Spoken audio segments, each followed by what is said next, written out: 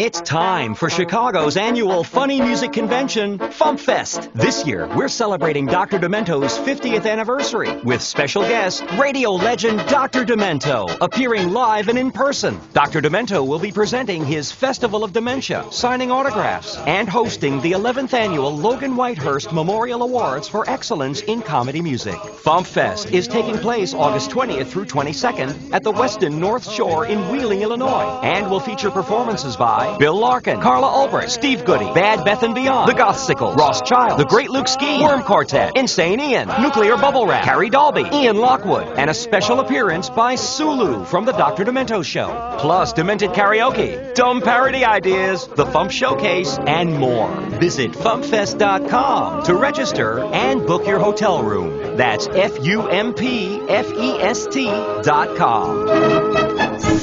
I'm JP Tuesday. And I'm Kiki Cannon. As lifelong Disney fans, the work of countless talented Disney creatives have shaped our lives. Now, as the Disney catalog expands, we're taking a journey through film and television to discover if that spark that shaped us as children lives on in adulthood. Does your favorite Disney media still cast that same spell? Join us as we find out. We are Rewatching the Magic. Hi, Kiki. Hi, Tuesday. I just wanted to make a quick statement in case it bleeds through on the audio, but today is the first day in weeks it hasn't been thunderstorming in southeast Georgia. So all of the lawnmowers in the world are out today. So if you hear that old familiar drone on the audio, that's why. It's very noisy where I am today.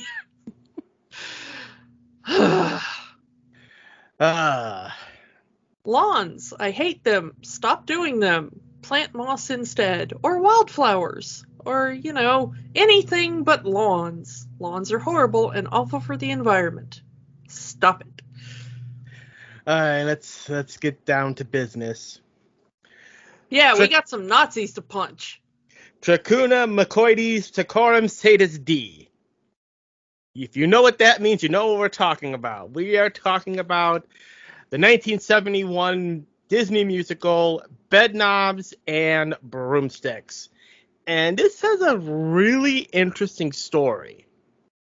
So in the 1960s, while Disney was working with P.L. Travers on getting the rights to Mary Poppins, the relationship was not good. They made a whole movie about it. You can watch it. So Walt wanted a backup plan in case the deal fell through at Travers, and got the rights to a book called The Magic Bedknob by Mary Norton. And it was pretty much very similar in plot to Mary Poppins, British woman with magical powers, couple of kids go on a magical journey. It kind of works, and he probably would have made it work, but Mary Poppins was made and is considered a Disney classic. Fast forward a few years, and the songwriting duo, the Sherman Brothers, came to Walt and said, hey, you got this Magic Bedknob book lying around. Let's try to do something with it. We got some leftover songs that never got used for Mary Poppins. We can make something happen. But Walt said no, as the Magic Bedknob was a little too close to Mary Poppins for him to make that film. And Walt at that time was very anti-sequel. We talked about that before. Yeah. So fast forward a few more years, Walt dies. Walt's death impacted the studio harshly. They needed a hit. And suddenly, Too Close to Mary Poppins doesn't sound so bad right now.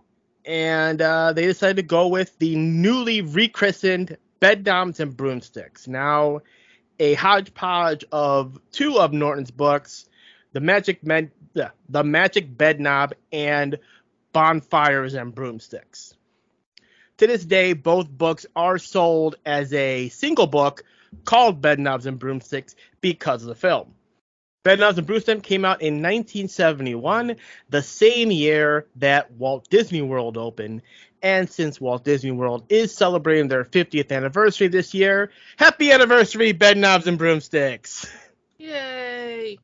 Before this movie came out, had a little bit more problems. In that the original cut of this movie was 2.5 hours long. Which for theaters, especially as Disney was very insistent on this movie debuting at Radio City Music Hall, it was a bit too long for Radio City Music Hall. They wanted the movie to be a bit shorter, so half an hour of this movie was cut. The theatrical cut of this movie is about 2 hours, so half an hour of the movie was cut.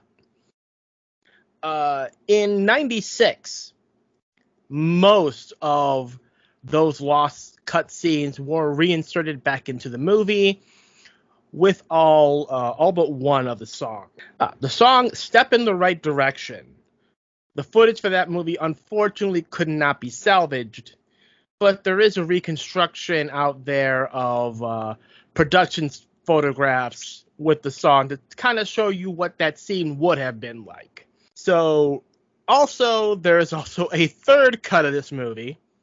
When the original VHS of Bedknobs and Broomsticks came out, it was cut even further down to 90 minutes, cutting out a majority of the songs. So there are 3 different cuts of this movie. So from 96 to the early 2000s, if you got a copy of Bedknobs and Broomsticks, you were getting this extended edition, this 2.5-hour extended edition. Up until the Blu-ray of Bedknobs and Broomsticks came out, to which they went back to the original theatrical cut, and all of the additional scenes were put as bonus scenes on the Blu-ray. The version that's on Disney Plus is the Blu-ray restoration, which is the theatrical cut, which is the version we're going to go with. I'm sorry. It's the one that we had access to. Yeah. There's also I hear a German cut which completely removed the Nazi plot. Huh, how does that work? I don't know, because that's kind of the entire plot of the movie. I mean, that's her entire reason for becoming a witch. That's the entire third act. Yeah, and the entire third act. So, but that's what I hear, is that there was at least at one point a special German cut that removed all references to Nazis. There actually is a version of the Magic Bedknob that also cuts out all references to the Nazis. Which, again, how does that make sense as a cornerstone of the movie? Yeah. I don't know. So anyway, when this movie came out, it was not the hit that they were expecting. They were expecting the next Mary Poppins, and it wasn't. But it did get a few nominations for awards, best visual effects and the like. Also, the song in the movie, The Age of Not Believing, was up for best original song at the Oscars. When you rush around in hopeless circles, searching everywhere for something true, you're at the age of not believing, when all the make-believe is through. Losing to the theme from Shaft. Who's the black private dick that's a sex machine to all the chicks? You damn right. As it should have. Yeah. I mean, pretty much anything should lose to the theme from Shaft. Let's be honest. Because that Shaft is a bad mother. Hey, shut your mouth. Let's talk about Shaft. Yeah. That song is and was a banger. But it did win for visual effects, as I think it should have. I'm not exactly sure what it was up against that year, but these are pretty good effects. For 1971, yeah, the animation was pretty good. The psychedelic effects of the transporting of the bed, definitely on par with like Willy Wonka and the Chocolate Factory. Yeah, So, I mean, it definitely gives you a, hey, kids, you want to know what it's like to be dosed? Like, it really has that kind of like, uh-oh, somebody spiked my drink kind of feeling to it. You know, I'm going to say something about the music. I I really kind of expected more from the music, as this is a Sherman Brothers film. And Sherman Brothers are known for their earworms.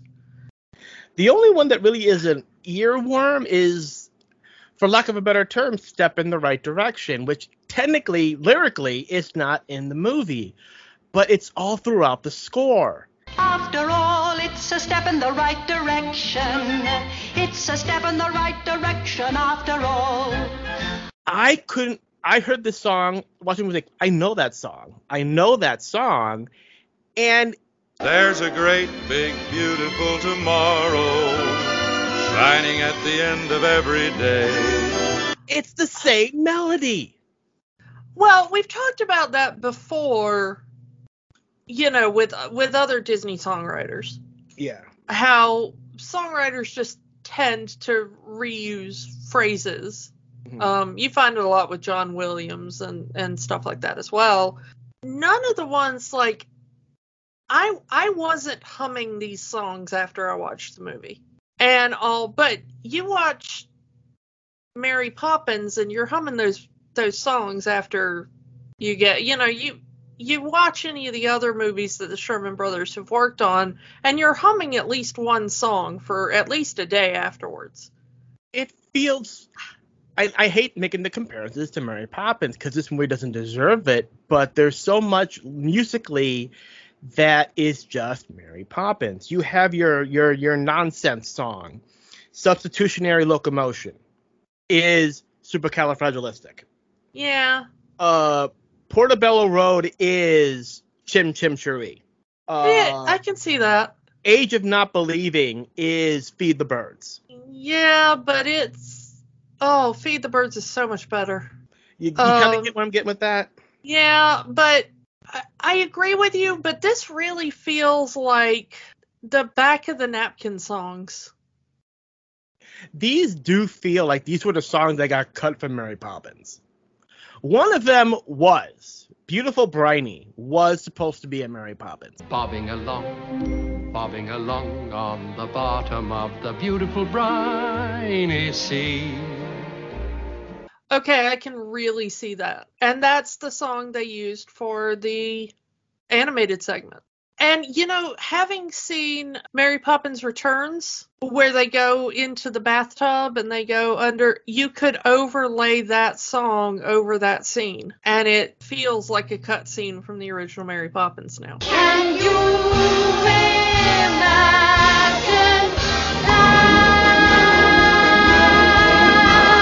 One more Mary Poppins comparison, as originally Disney wanted Julie Andrews to play Miss Price. Andrews originally declined the offer, saying it was too similar to Mary Poppins.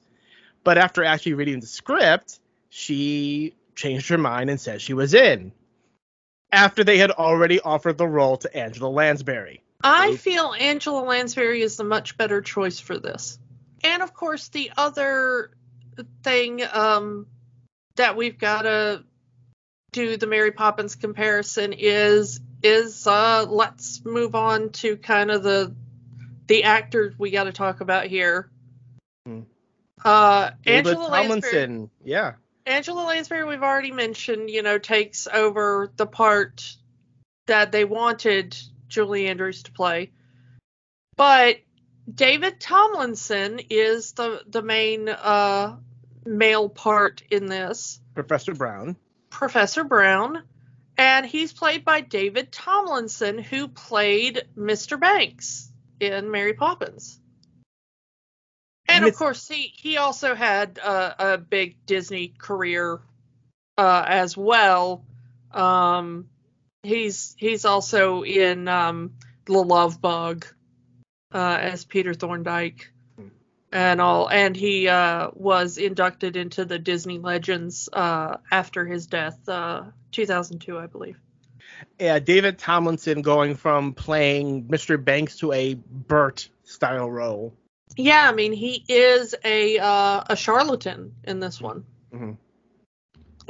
He's a con man who tricks Miss Price into taking his correspondence witchcraft course that he believes is a complete con, and accidentally works.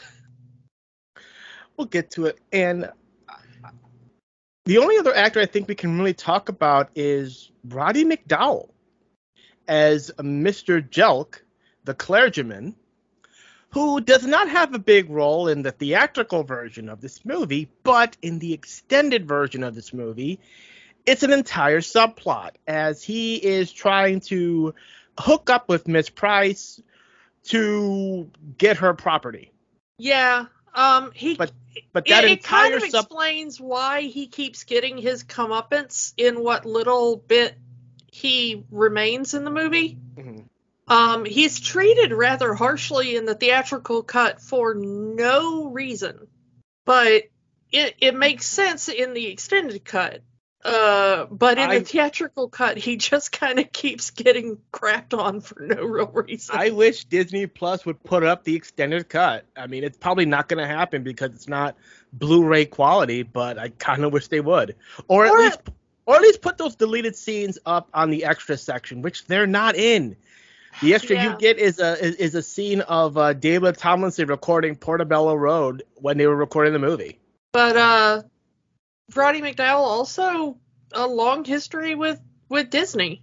And That Darn Cat as well, and The Black Hole. And now an even longer history with Disney in the kind of merger, because he is probably best known for being Cornelius and Caesar in the Planet of the Apes film series, which is now a Disney-owned property. Yeah. Now that they've done the merger. On top of all of that, this is getting a stage adaptation. In about a month from when we're recording this, really. So, yeah, apparently this was going to originally debut in 2019 in Chicago. But unfortunately, the production was canceled because the director died. Ooh. So Disney kind of put it on the back burner and announced about a year ago, in the middle of the pandemic, that they were not going to give up this stage adaptation of Bedknobs and Broomsticks, but instead it was going to debut in the UK and go directly to touring. So this is not going to go to Broadway, at least not yet. There's a chance it could, but as of this recording, there is currently no plans to bring Bedknobs and Broomsticks to Broadway. So yeah, August of 2021, Bedknobs and Broomsticks, the musical, will debut in the UK. It will feature most of the songs from the film and a few new songs. The commercial, the advertisements for this is featuring the song "Age of Not Believing," so I assume that's going to be in the musical. Though I'm very curious how they are going to do the locomotion scene on stage. Yeah, I mean, this is one that really seems more suited for film. I mean, they even have... I mean, maybe they'll do it with projections or something, but that's a lot less impressive than seeing actual, Like I said, I mean, Chitty Chitty Bang Bang Broadway music, they actually have the car flying. And if you've ever seen Mary Poppins musical, Mary is actually flying over the crowd. I've seen that. So maybe we could have something. The idea of potentially Miss Price on a broom flying over the crowd, over the audience, as the knights are fighting the Nazis, it would make an amazing view. Well, yes, but knowing something about how you do these things in theater, flying a person or a singular object is a lot easier to do in a theater than, the interesting thing in the film is supposed to be that you have these suits of armor that are individual pieces with nothing inside of them. Mm-hmm. So you can have things like the head moving separately from the chest piece, moving separately from the Greaves and all that kind of stuff, which is difficult enough to do against a green screen and everything, and that's an interesting enough effect in the 70s. It would be easier to do now with CGI and stuff. But how do you do that on a live theater, being able to get not an entirely 360 view, but a pretty wide angle view from the audience would be the difficult thing. And making it believable and doing it night after night. Yeah. When you're flying that many moving pieces against a backdrop that you can see through, and having them move in concert with each other, I mean, bravo to you if you can do that. So there's a lot of wires to get tangled, and there's a lot of, places for the lights to hit a wire and give away the illusion, Maybe there'll just be a person in like a black leotard with the armor on top of them, and there'll be like a black screen. I mean, that's the Muppet way of doing things. And that's the Addams Family, the musical. Yeah, we saw that. When we saw that, that's how they achieved that illusion for a lot of their things. And that worked really well. But again, you're only working with one or two moving pieces there. The more you do that, the more it breaks the illusion. If you live in the UK and this is coming to your area, please drop us a line and tell us how it is. I'm generally curious how this is going to translate to the stage. Please film it and put it up on YouTube so we can see it. We're desperate. No, Which Lady Fights Nazis slimetutorial.mov on YouTube. Yeah. Anyway, let's actually talk about what's actually in this movie. The intro credit scene, I actually do like this parchment look. It's actually, once again, Kiki is a medieval reenactor, if you'd not forgotten. It's supposed to be kind of the Bayeux Tapestry, which I love. I'm a little annoyed they didn't draw it like Bayeux Tapestry Stitch. This itself has kind of become a meme over the last 10 years on the internet. The Bayeux Tapestry, yeah. Things drawn to look like the Bayeux Tapestry has indeed become a meme. Mostly helped by the SCA. I'm not gonna lie, we share those memes all the time. Bayeux Tapestry Stitch is a thing I learned how to do. Not well, mind you. But it is an embroidery style that I've taken classes on. So I'm a little annoyed they didn't go the extra mile to draw the actual stitches in, but they did the outline pretty well, so bravo. It does give away the entire movie, though. It kind of does, but I kind of like that. I kind of like when movies do that for people who are paying attention, because it does give... One, it gives the people who are paying attention a little bit of a treat.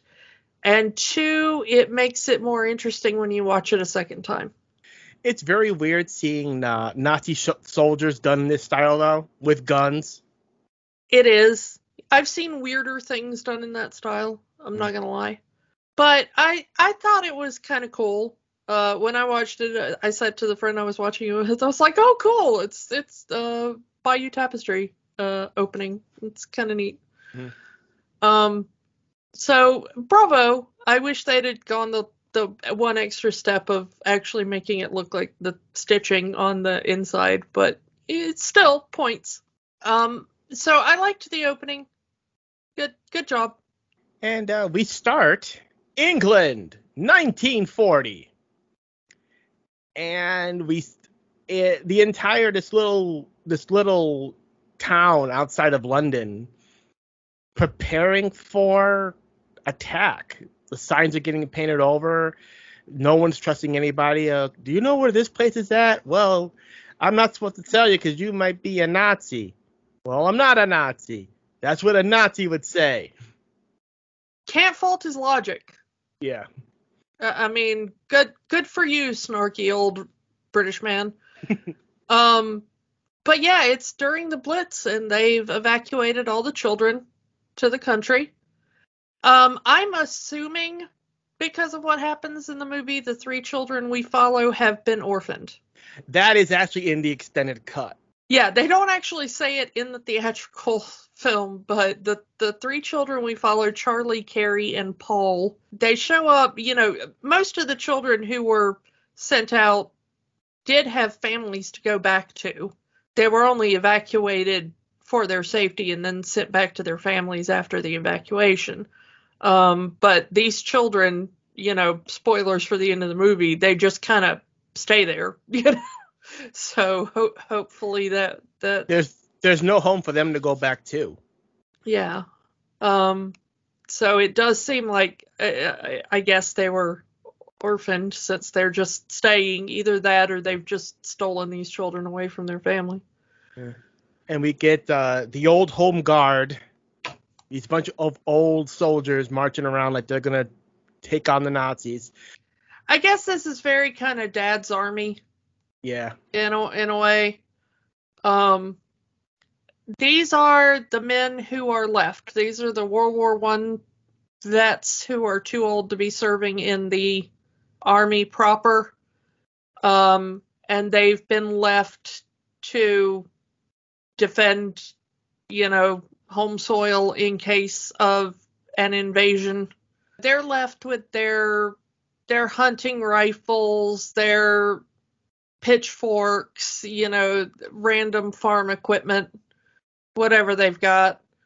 And most of them are wearing whatever of their World War I kit still fits.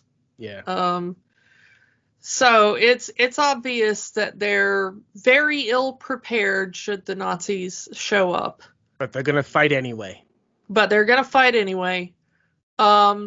And we see the last 3 children left in the little placement center as Miss Eglantine Price, comes in on a motorcycle. Badass. That is belching sulfur smoke. Giant yellow plumes of sulfur smoke, which I love. Angela Lansbury riding a motorcycle. That is awesome. She looks awesome from the get-go. Like, she doesn't even have to say a word. You don't even have to see that it's Angela Lansbury. It's just immediately you want to be this woman's best friend. Yeah. And she cannot stand children, so also a point in her favor. Good job for you, Miss Price. She lives alone in a giant house on the edge of nowhere, and she's got a broomstick in the mail. Everything about her reads a witchy woman on the edge of the town. Why did this woman not get her letter? Yeah, I don't. She's too good for that school. That's what it is. But yeah, she doesn't volunteer. She's assigned these children because she lives alone. There's no one else in her house, and she has the room, which she protests to. Like, I don't want any kids in my house. Well, there's nowhere else for these kids to go, and I need to put these kids somewhere. And the government says so, which actually was the thing at the time. You had to. And so she's like, all right, fine, but you're going to find somebody to take them ASAP. And then she takes the children back home, and they're like, we're going to run away to London immediately. And she's like, yeah, I don't really care. Just do it where you don't bother me. Which I'm like, you go, Miss Price. And she's straight up strict. It's like, there's no fried food in my house. There's no, no funny business of any kind in her house. And she's not going to tolerate these kids' attitude. I think it's very important to note that she's not mean to the children. No. It sounds like we're saying she's being mean to the children, but she's not. She's just saying, like, I will feed you the exact same food I feed myself. You will be given the exact same accommodation I give myself. You will be clean. You will be, And these kids complain about washing up for dinner. These kids are old enough to be over that. Yeah, and I think the girl is kind of fine with her. I think the young boy is kind of fine with her. But the older one, Charlie, is very much he's kind of a grifter in training, I think. This kid wants to be Artful Dodger so bad. He really does. Like, he really wants to be some kind of, like, London street tough or something, but he doesn't quite have the brain for it. Probably why he gravitates to Mr. Brown the way he does. Yeah, he really does take to Mr. Brown in that way when they meet. But she's very perfunctory, she's very you can live here. Just stay out of my way. Stay out of my way. I won't mess in your business. You don't mess in mine. You're free to be in the house. Just don't mess anything up. No special treatment, pretty much. Yeah. She's not going to treat these kids like they're hers, because they're not hers. It's just roommates, for lack of a better term. She sort of treats them like very small adults. But she is much more focused on the broomstick she got in the mail, which it turns out is the next part of her witchcraft correspondence course. Yeah, she doesn't go to the School of Witchcraft and Wizardry. She has a correspondence course in witchcraft and wizardry. So yeah, she gets the broom and the letter from Professor Brown saying that she has now made the rank of apprentice witch. Good for her. And as an apprentice witch, she now gets the broom and the spell of levitation.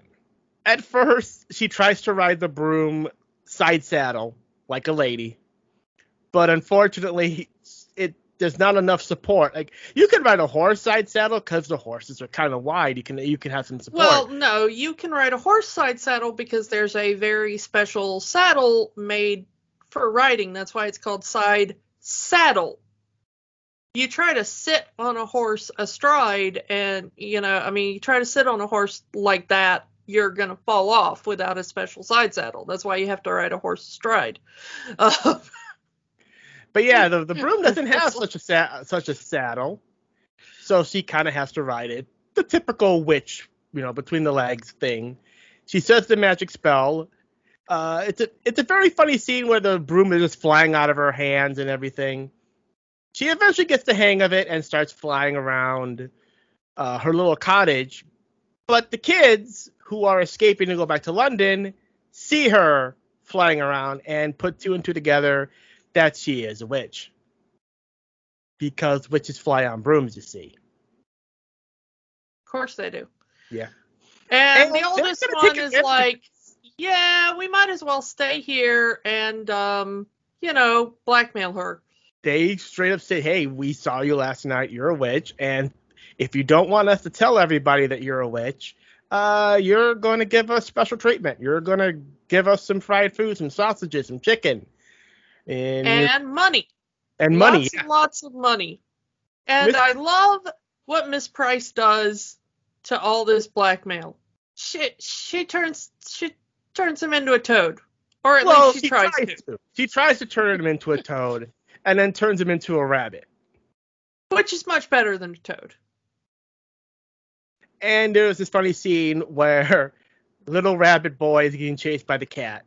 But because Miss Price is only an apprentice witch, her spells do not last very long. As Charlie starts running away in his rabbit form up the stairs, he immediately turns back into a person. I still think the cat should have attacked him as a person, because the cat's still made out of razors, and those hurt people too.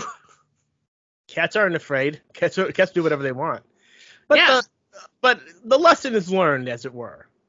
Yeah. Plus, I like that kind of everybody is on Miss Price's side. Like his siblings are very much like, yeah, we weren't with you on the blackmail thing, so you looked better as a rabbit. Got what you deserved, really. I really liked Paul, the youngest, just being like, I always wanted a rabbit. You were better as a rabbit. Go back to being a rabbit. He wants a rabbit. Yeah. Miss Price, now that the jig is up, tells her about her magic, and gives them a gift, a teleportation spell. But they need something that they can turn. She suggests a ring or a watch, which none of the kids have. But Paul has snagged the bed knob off the upstairs bed. And good enough. And she puts the spell on, and all you have to do is turn the bed knob, say where you want to go, and you will go there. And the kids automatically say, oh, can we go back to London? Yeah, you can do whatever you want. But the snag is, because Paul was the one that presented the bed knob, the magic only works for him. Which is good, because he's the one with the most sense and the kindest. Mm. I think if Charlie had gotten a hold of it, he would have just been like, bye, suckers, and that would have been the last we see of Charlie or the bed or the magic or the... Like, he would have just left his two siblings and Miss Price and, like... Yeah. Charlie is becoming quite a young Richard. Yeah, movie over. That would have been the end of the movie. The snag here is that as this is happening, a letter arrives to Miss Price saying that the correspondence course has been discontinued due to the war. And Miss Price is very upset about this because there was one more spell left to send her. That would be the spell of substitutionary locomotion. And she needs that spell if she wants to become a full witch. And I think it's important right now that we talk about her motivation for becoming a witch, because that is very important. All right, let's go with that. She wants to stop the Nazis with magic. Yeah, she only became a witch to help the war effort. While there was, everybody thinks like, well, the 1940s, only men could go to war. That's not entirely true. Okay. There were women involved in the war effort, more so in the UK than there was in the US, but even in the US at the time, women were involved in the war effort. In the UK, there were more women involved even in the front lines, not as much as the men, granted. Mm-hmm. But women had a larger role in the war effort at the time. Especially during the time of the Blitz, women who really wanted to participate in the war effort, especially if you were single, if you didn't have a family to take care of, they would snatch you up. They were getting desperate at the time in England. So there were all sorts of things you could do. If she wanted to become a spy, if she wanted to work in code cracking, if she wanted to, especially in the medical fields and things like that, they were taking a lot of women. Angela Lansbury super spy sounds awesome. That would have been amazing. So it wasn't like there weren't ways for women to help, but this is a very interesting thing of a woman wanting to help and seeing a witch correspondence course and thinking, I'll magic the Nazis away. I'm going to use black magic to fight fascism. I mean, do it. I'm for Nazi punching in whatever form you want to try. Go for it. So I think that's our favorite occupation, right? Is Nazi punching. But Yeah, so that is her entire reasoning for going into witchcraft, which I find fascinating. She wants to defend her country. She wants to defend innocent people. And she's Yeah. going to use it through magic. That is the best reason for becoming a witch I have ever heard, ever. Go Miss Price. Yeah. This is the greatest character in movie history. Go Miss Price. So yeah, and since Professor Brown has shut down the school, she is going to go to London personally to get the spell personally from Professor Brown. And there's only one way they can get there in a speedy amount of time, which is the bed knob. What's this got to do with my knob? The most funniest unintentional line in a Disney movie. Yep. It would have seemed that somebody would have thought to add bed to that, but okay. Adult humor in a Disney movie. Way earlier than we would expect it. Yeah. So anyway, they're setting up the bed for their big trip to London. And Charlie, despite not long ago being turned into a rabbit and seeing a woman fly on a broom, says that magic isn't real. Which leads us to the song The Age of Not Believing. That there is an age where a person stops believing in magic and childish things, as it were. It's a nice song. And apparently that age is like 12 or 11 or something. I mean, how old were you when you stopped believing in Santa Claus? I was never allowed to believe in Santa Claus. Ah. So the answer is never. Okay. Remember, Kiki had a weird childhood. So yeah, I mean, the song "Age of Not Believing" is a very beautiful song. It's kind of odd the way they filmed this scene. It's just her and the kids making a bed while she's singing about this time in a person's life where they just stop believing in magic. Yeah. It's weird. So, but what he does believe in is that cats are scary, and the thought of being left alone in the house with the cat scares him onto the bed as it's teleporting away. For 1971, the effects aren't so bad, and it's very trippy. Yeah, it is very psychedelic. I would, if you're one of those photosensitive people, I would probably not recommend this movie. Yeah, I'm not exactly sure what it would do to a photosensitive epileptic, but I don't know. Be warned anyway. Especially the actual teleportation effect, not the them flying over London or whatever, but the flashing lights of the bed disappearing, you know? Yeah. Anyway, they end up in London after this very beautiful sequence of them flying. And they meet Professor Brown, who is a street magician, selling knickknacks and the like to whoever passes him by. And when we say street magician, it's not like, David Blaine or something. It is like, I bought a kit for a 10-year-old, and these are the cheapest, baby's first magic kit. Like, they're really cheesy. And he's not very good at it. Yeah, it's really bad. Like, I will put this solid object through this glass, and he breaks the glass. Yeah. Which, yeah. So anyway, he tries to calm the kids, trying to sell them a bird call that doesn't work. But ultimately, Miss Price confronts Mr. Brown, telling him what's going on. And at first, it's kind of weird because he doesn't believe that the magic works. And then she turns him into a rabbit. And suddenly, oh wow, these nonsense words I found in a book are actual magic spells.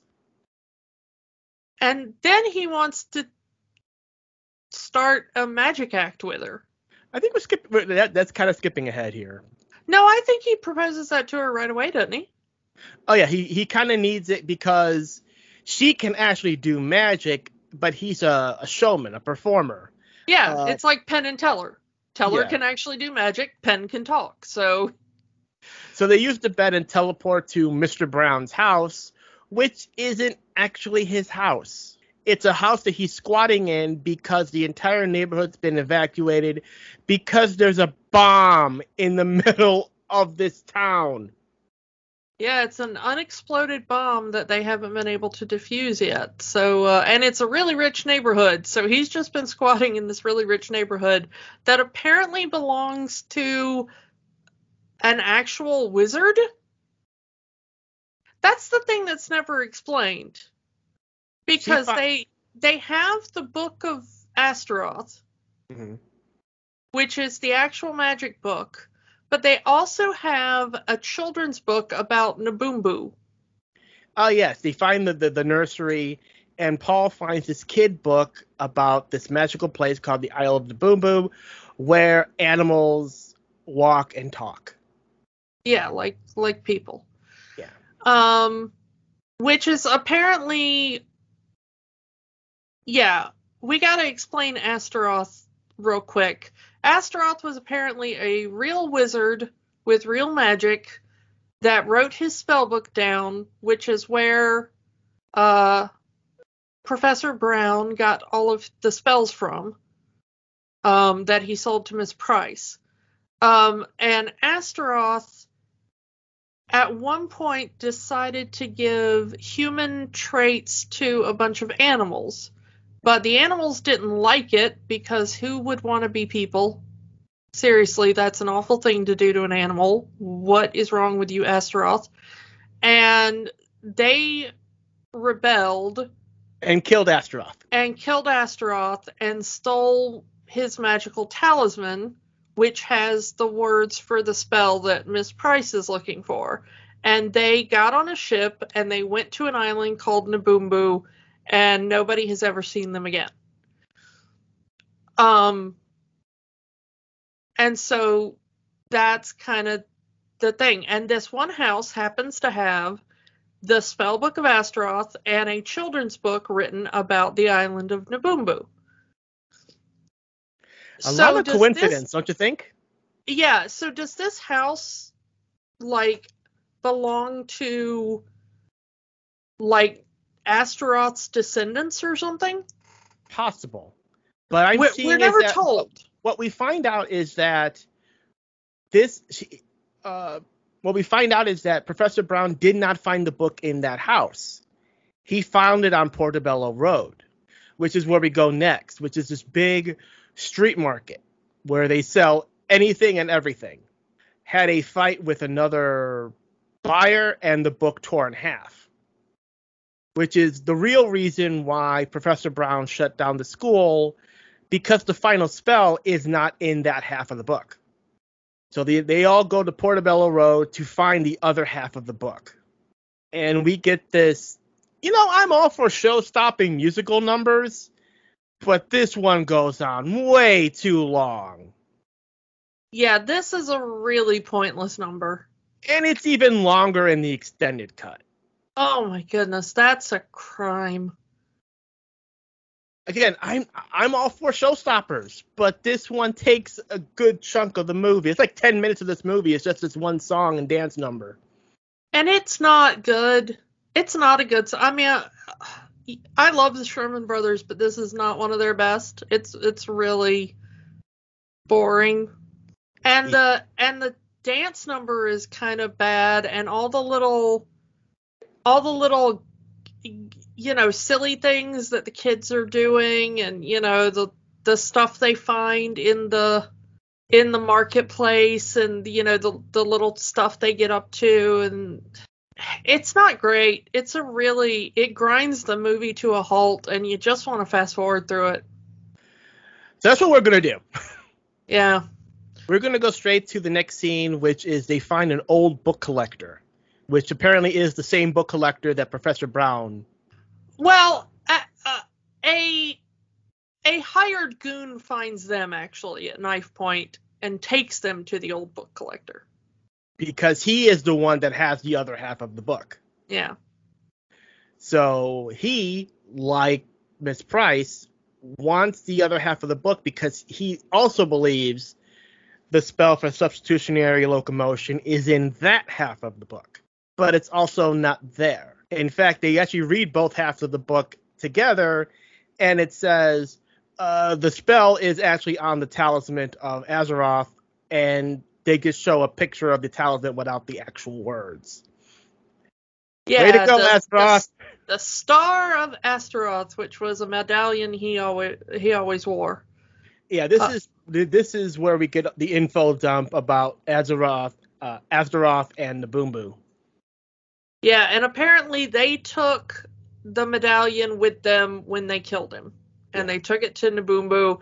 And the old guy says he has looked for Nabumbu for years and years and years, but he never found it, so it doesn't exist. And Paul says, sure it exists. And they go, shut up, kid. And he's like, no, but it really exists. And they're like, shut up, kid. And he's like, no, but really it does. And that, like, nobody, this whole movie is, if you'd have listened to Paul, this movie would have been so much shorter. We'll get to that. So yeah.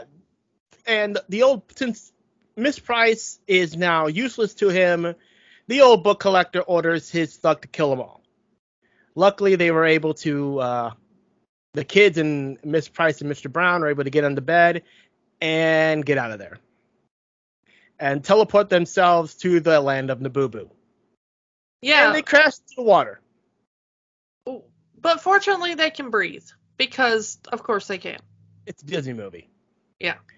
And yeah, the bed is perfectly fine. If you ever submerged a bed or ever got a bed wet, you know there's some damage caused there.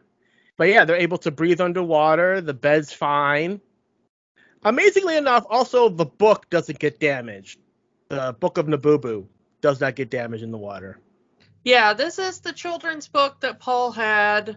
It's how he knows Nabumbu exists. He read all about it in the children's book, and he's the one that takes them to Nabumbu with the bed.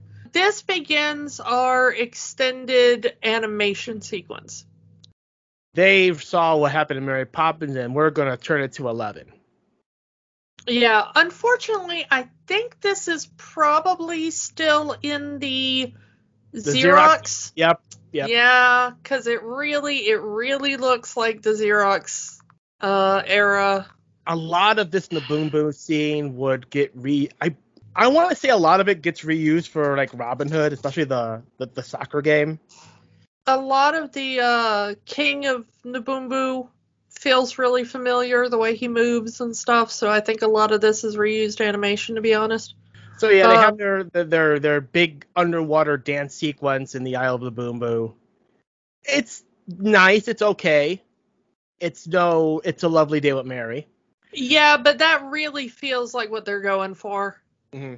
If you want to do comparisons to Mary Poppins, this is where most of it comes from, I think. The rest of the movie doesn't feel Mary Poppins-ish to me, but this really does. So literally the bed is caught on a fishing line and dragged onto shore by this bear, who is not voiced by Phil Harris. Yeah, but he does feel very Baloo if Baloo got hit in the head with something heavy. So the bear tells our main characters that people are not allowed on the Isle of Nabumbu. There's even a sign that says no peopling allowed. I want that sign for my house. I want that on my front door.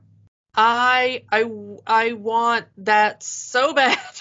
No peopling allowed, huh? Yeah, no peopling allowed. I want that really big on my front door. I want it on every door of my house. I want it on a t-shirt. I want it as a bumper sticker on my car. I want it on a hat. I want that everywhere I go. And they probably would have gotten thrown off the island by the bear if Paul hadn't brought up the book again, saying, hey, in the book it says anyone can have an audience with the king if they wish for it. Says, well, if it's in the book, we gotta let you do it. And as they're doing this, the Island of Nabumbu is preparing for their annual soccer match. Yes, soccer. Despite everyone in this movie being British, they're calling it soccer. I'm going to point out, because I'm a linguist, prior to World War II, they kind of used the words soccer and football interchangeably.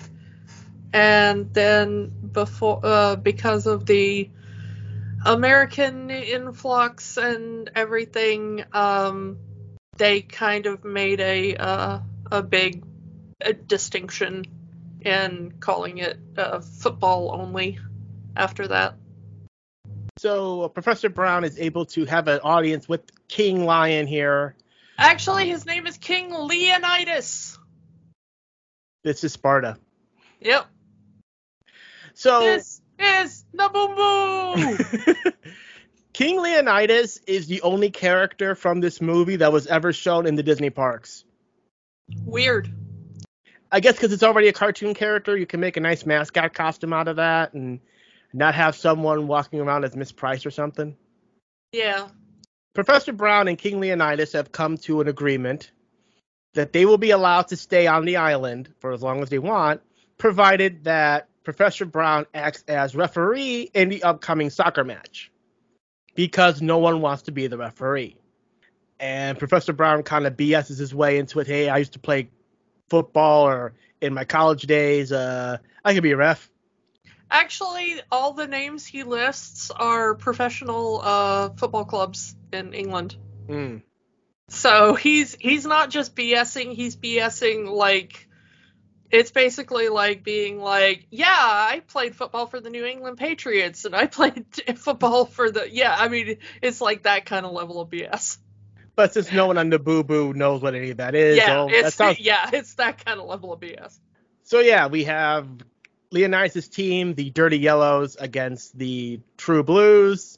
I thought it would make a better idea if it was Predators versus Prey, but we have a cheetah on the blue side. Yeah, I don't know. Anyway, but the Blues... I like the cheetah, though, because the cheetah keeps running around causing fire with how fast he is. Yeah. The animation is kind of jumpy in that it's very obvious changing from a real soccer ball to an animated soccer ball.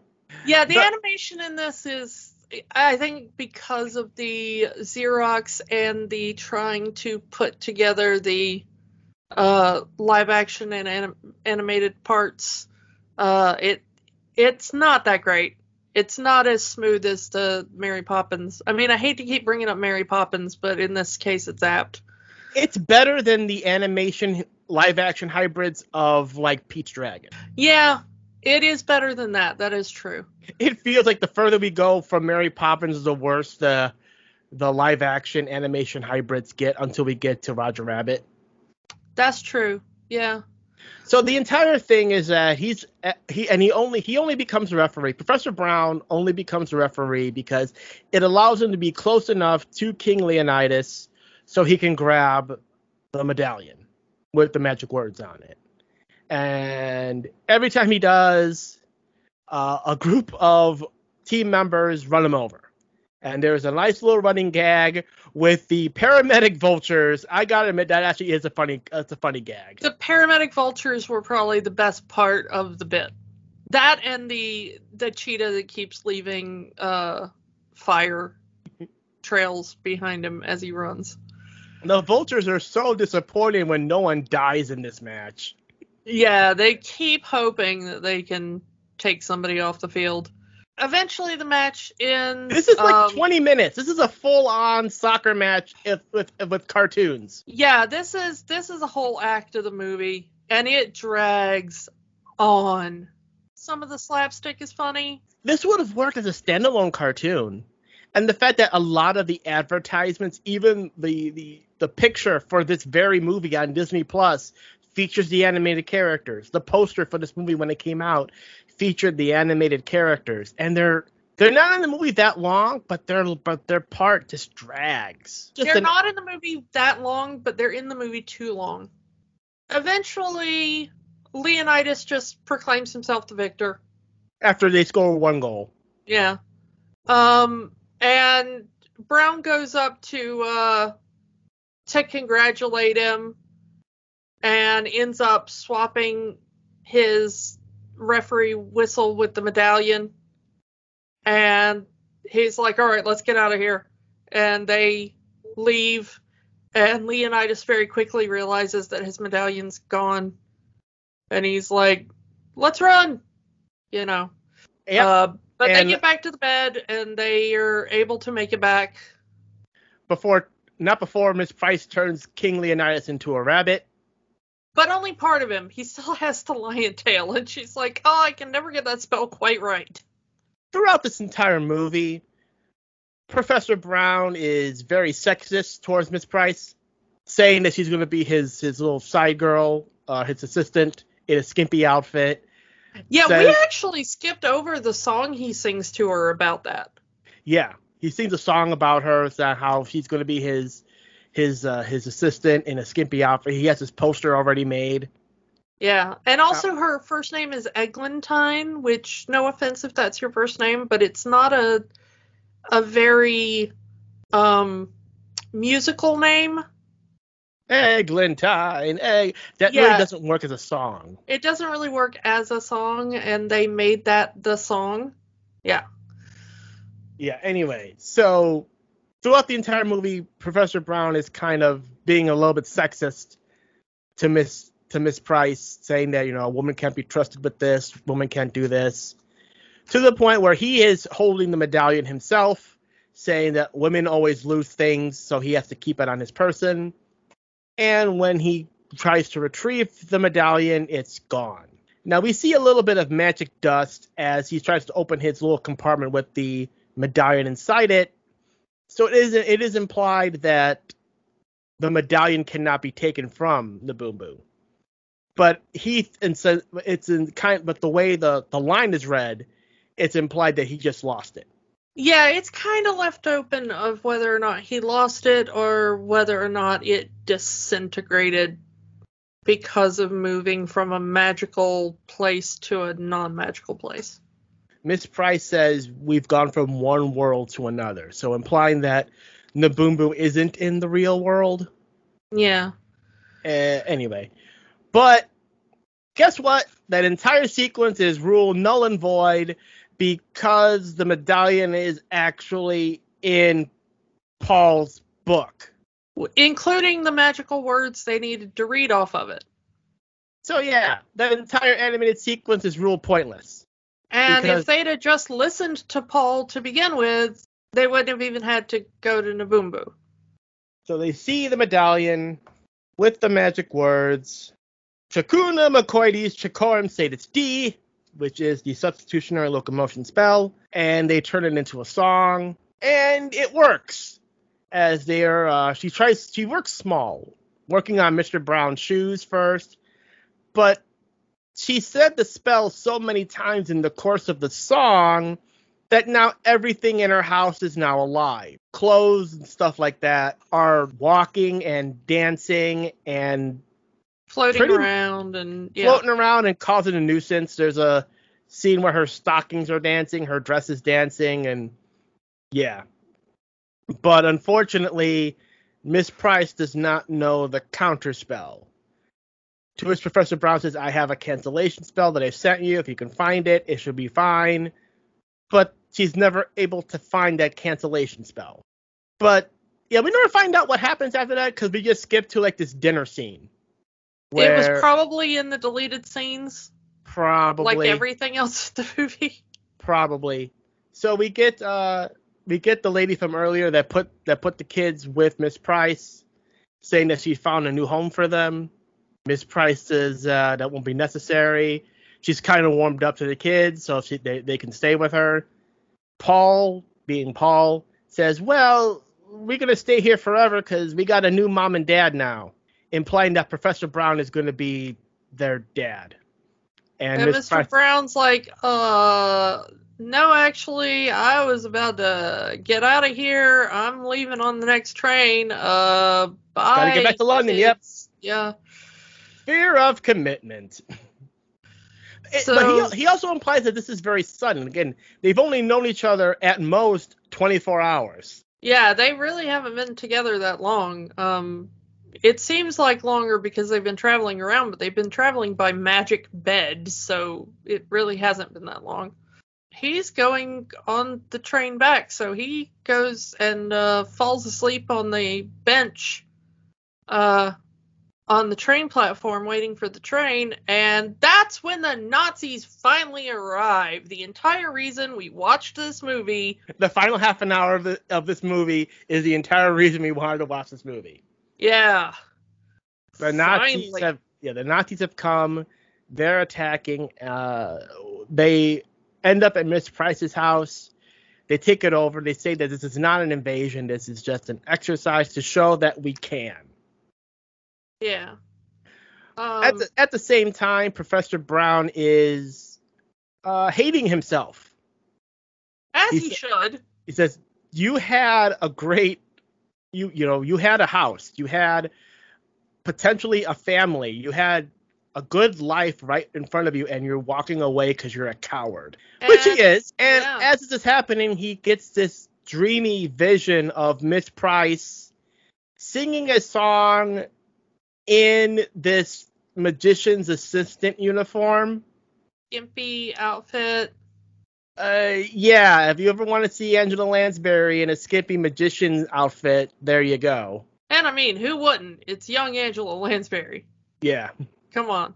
She was a looker back then. She was. As he kind of comes out of the dream, he notices, like, oh yeah, there's a couple of Nazis cutting the phone lines at the top of the telephone pole. So and he gets out of there as quickly as he can. But he does get a good shot at one of the Nazis. Actually, he throws a punch that takes out 2 Nazis with 1 punch. So come on. We got to give props to that. Good job. Well done, Professor Brown.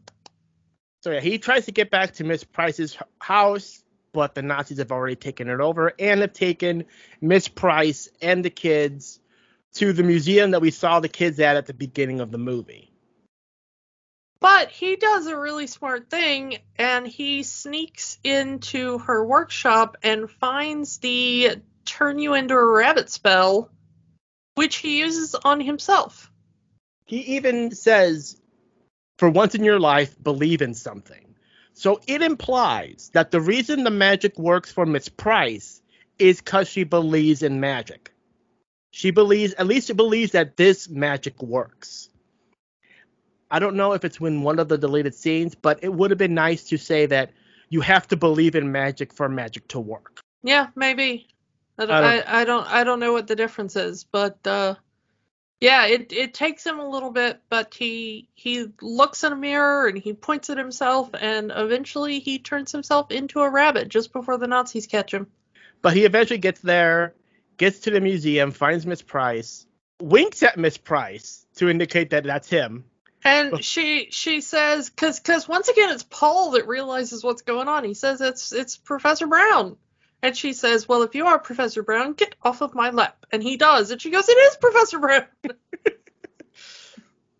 I mean, it's silly Disney stuff, but it works in the scene. Yeah. And as soon as he gets off her, he turns back to normal. And they have to figure out a plan to get the Nazis out of their town. To which they decide, let's use the substitutionary locomotion spell. And we're in a museum full of armor. We can make this happen. At first, Miss Price is against it because she can't control the spell. But they don't really have much of a choice. It's either use the spell or the Nazis take over the town. And she does the spell, and at first it looks like nothing happens. But then the drums start playing themselves. The flags start waving upon themselves. The flags start waving by themselves. The suits start coming to life and start marching. And in a very, I don't know if it's creepy or what, the armor starts chanting the spell.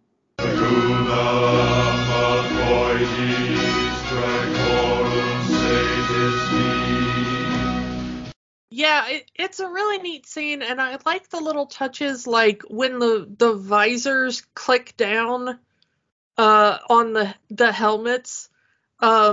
I like that like dust falls off them and stuff because they've been in the museum so long. It's the little things like that I really like. I like the little touches. And I like that there's armor from all different kinds of regiments. I like that there's different armors from different time periods throughout the British history. And I'm the type of geek that would notice, little differences and stuff like that. Even some Scottish, because we get some bagpipes playing. Yeah, we do get the bagpipers playing on the hills and stuff like that. We get different types of heraldry and everything. And then we get the big climax of these suits of armor. The best way to describe this movie: woman uses black magic to fight Nazis. No, I think this is definitely white magic. This is magic definitely for good. Any sort of magic used to fight a Nazi is definitely magic on the side of good. Necromancy almost. I want to say necromancy used to fight a Nazi is magic on the side of good. Anything used to fight a Nazi is on the side of good. So yeah, we get this big battle between the suits of armor and this Nazi regiment, as Miss Price, flying on her broom with the Union Jack on it, is ordering the troops. This scene is awesome. Yeah, this scene, this final act is reason enough for this movie to exist. I am glad this movie exists because this whole final section of film is awesome. This is exactly what I want in a movie. I want this movie to be remade and this be the entire movie. Yeah. Everything before this in the movie, I do not care about. I'm going to be honest.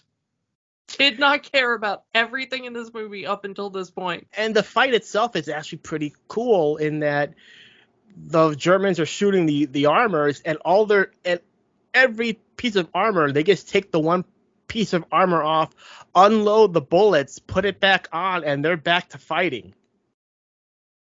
Or they'll knock the helmet off, and then the suit of armor will come back, put the helmet back on, and keep going. One piece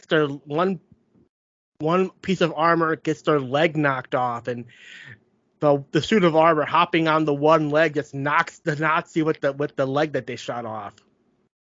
Yeah, or the Nazi picks up the chess piece off and then turns around to like motion to his comrade like, hey, look, there's nothing inside of this, and then the legs kick him in the butt, or the helmets get knocked off one group of armor, and the armor just keeps marching forward. It's like, we don't need heads to fight you. It's fine. We'll just keep marching. We're already dead. Yeah, it's like we don't need it. That's fine. We still got weapons. I love Angela Lansbury flying around with the anti-aircraft strafing going on around her. Her flying around on the broomstick, and you can see the anti-aircraft flying, the anti-aircraft artillery going off around her. What a badass shot. The green anti-aircraft artillery going off, and her just flying the broom around, dodging it. It's just so cool. This is just the best. Yeah. This is just absolutely everything I want in every movie I ever watch. And yep, they win. The suits of armor and the witch is enough to knock the Nazis back. Yeah, and the Nazis are just terrified. There is a witch in the sky using magic against them. Of course they're going to get out of there. My favorite thing is the big executioner armor with the executioner axe. And it comes down and it chops the anti-aircraft gun in half, and then it raises the axe again to kill the Nazis, and the Nazis just run away, and then it raises the axe again and starts going after the commander, and the commander's like, nope. And yeah, they win, but not before the Nazis use a bomb to blow up Miss Price's workshop. Yeah, they don't take out her entire house, but they do take out the workshop she was using to do her magic from. Which is enough to cancel out all of the spells. Don't know how that works. Because Miss Price immediately falls out of the sky, the suits of armor... Well, she was over the workshop, so she got caught in the blast. But the suits of armor immediately deflate. I don't know if that's a result of the workshop exploding or because Miss Price was blown out of the sky. I think probably the latter. I think it probably was because she got injured that she lost control of the spell. Mm-hmm. As this is happening, the old guard hears what's going on, run to the location where they're hearing the fighting, sees the Nazis running off, and thinks, "Hey, we got them rid of the Nazis. We scared them off." Well, they fire a few shots at the retreating Nazis, thinking that they're actually coming onshore instead of running offshore. So they're going to take credit for the win. So they take credit for the win. But Professor Brown, they run up and find Miss Price, and she's a little banged up, but she's fine. But she realizes that without her workshop, she's not going to be able to be a witch anymore. Because that had all her spells and all her stuff. I am a little sad that she gives up on her witch career, because the movie does make it seem like she's like, "Oh, I have discovered the joys of motherhood. That's all I need," which is exactly what she didn't want at the beginning of the movie. Yeah. And it seems a little too tropey. Like, now that she's discovered what being a woman is about, and you know how much I hate that. I mean, you yourself, how many times have you been told, "Oh, you won't know how much you'll love kids until you have one of your own"? Yeah. If I had a nickel, I'd be, beating Jeff Bezos into space. So, I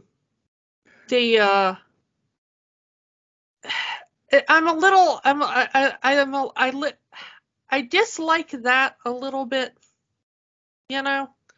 I mean, imagine if a whole movie about just Miss Price using magic during the entirety of World War II. Yeah, I want that movie. I want 5 of that movie. I want a whole series of that. I want an HBO series of that movie. Well, I guess I'd want a Disney Plus first. I don't know if they still own the rights to that book series. Who knows?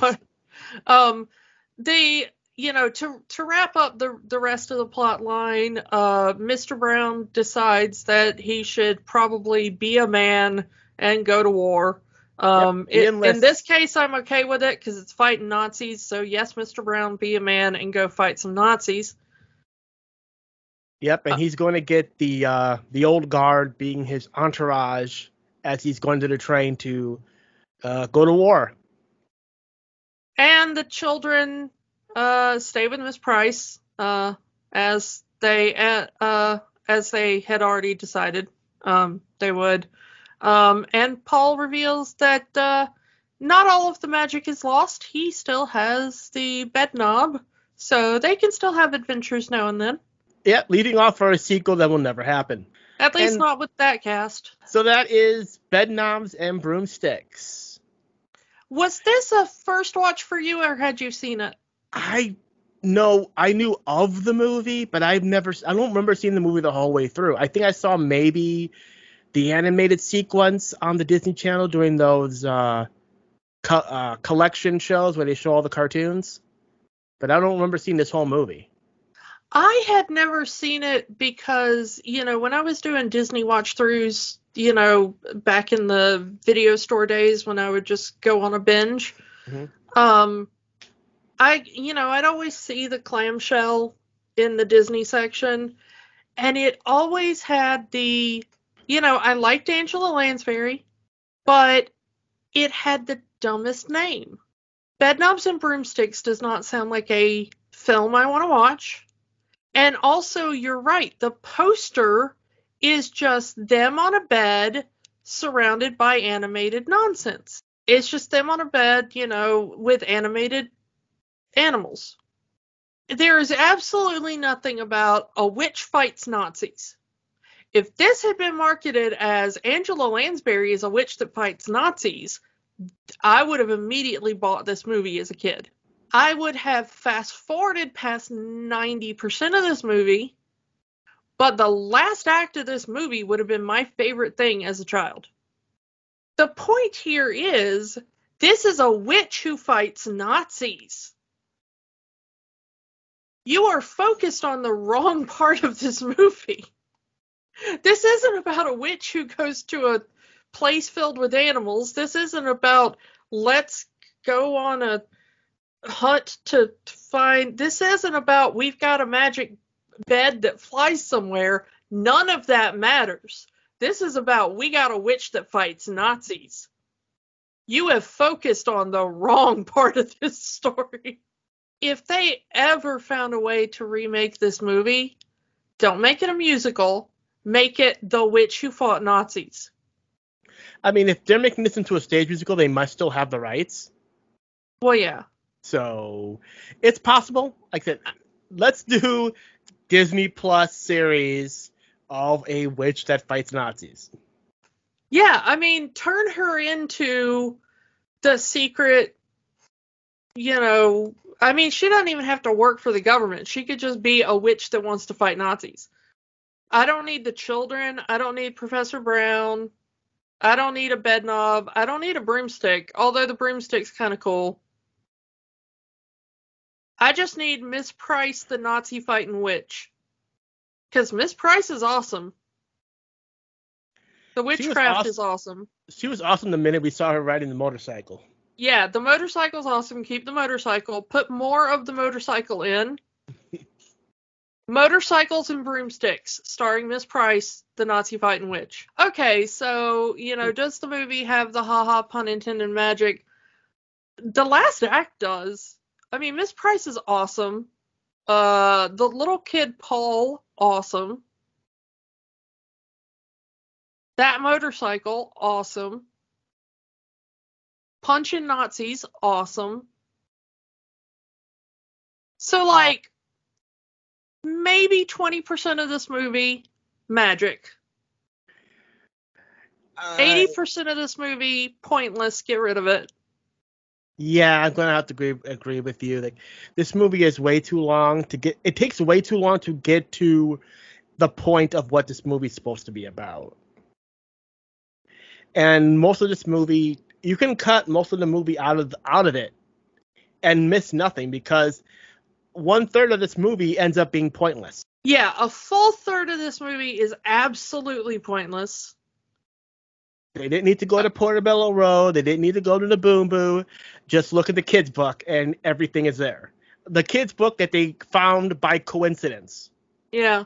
A third of this movie is kind of eh. I mean, it's cute. Angela Lansbury is always good. David Tomlinson is eh. I feel like this kind of... I'm going to tell you something. I've always hated Mr. Banks.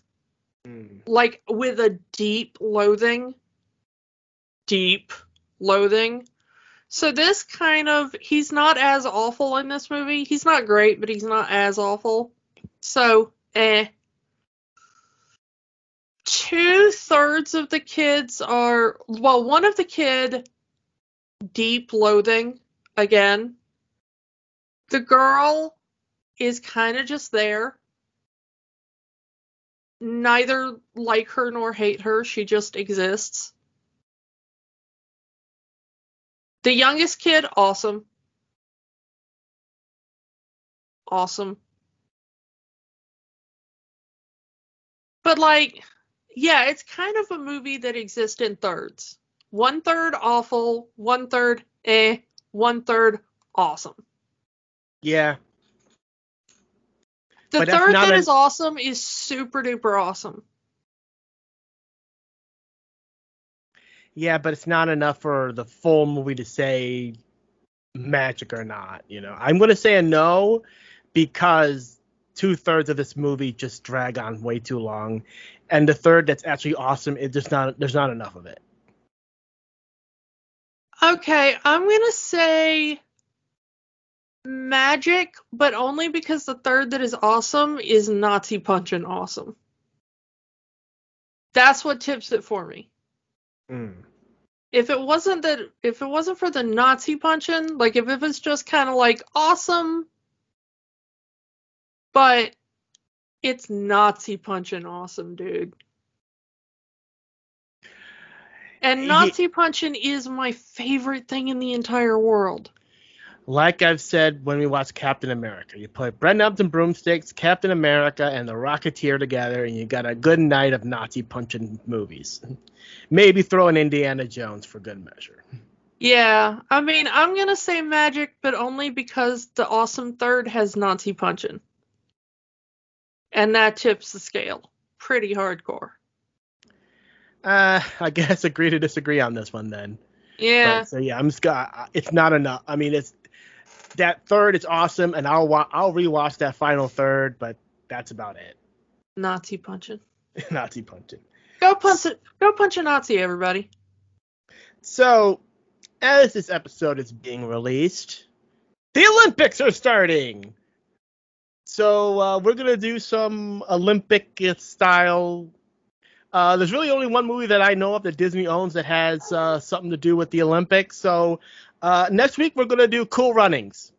Cool Runnings. Yes, that's the Winter Olympics. I don't care. Yeah, it's our show. We'll do what we want. So yeah, so we'll watch. We couldn't find an Olympic movie that also had Nazi punching. We're sorry. If you know of an Olympic movie that has Nazi punching, I don't care if Disney owns it or not. You tell me about that. So yeah, so that's our thoughts on Bread Nubs and Broomsticks. Come back next week for Cool Runnings, and we'll talk to you all then. Punch a Nazi. Bye. Punch a Nazi. Bye. Don't let the magic stop here. Join our conversation online on Facebook at Rewatching the Magic. Twitter at Rewatch the Magic. And of course, new episodes every week at rewatchingthemagic.podbean.com. Remember, the magic is for everyone. It only stops if you let it.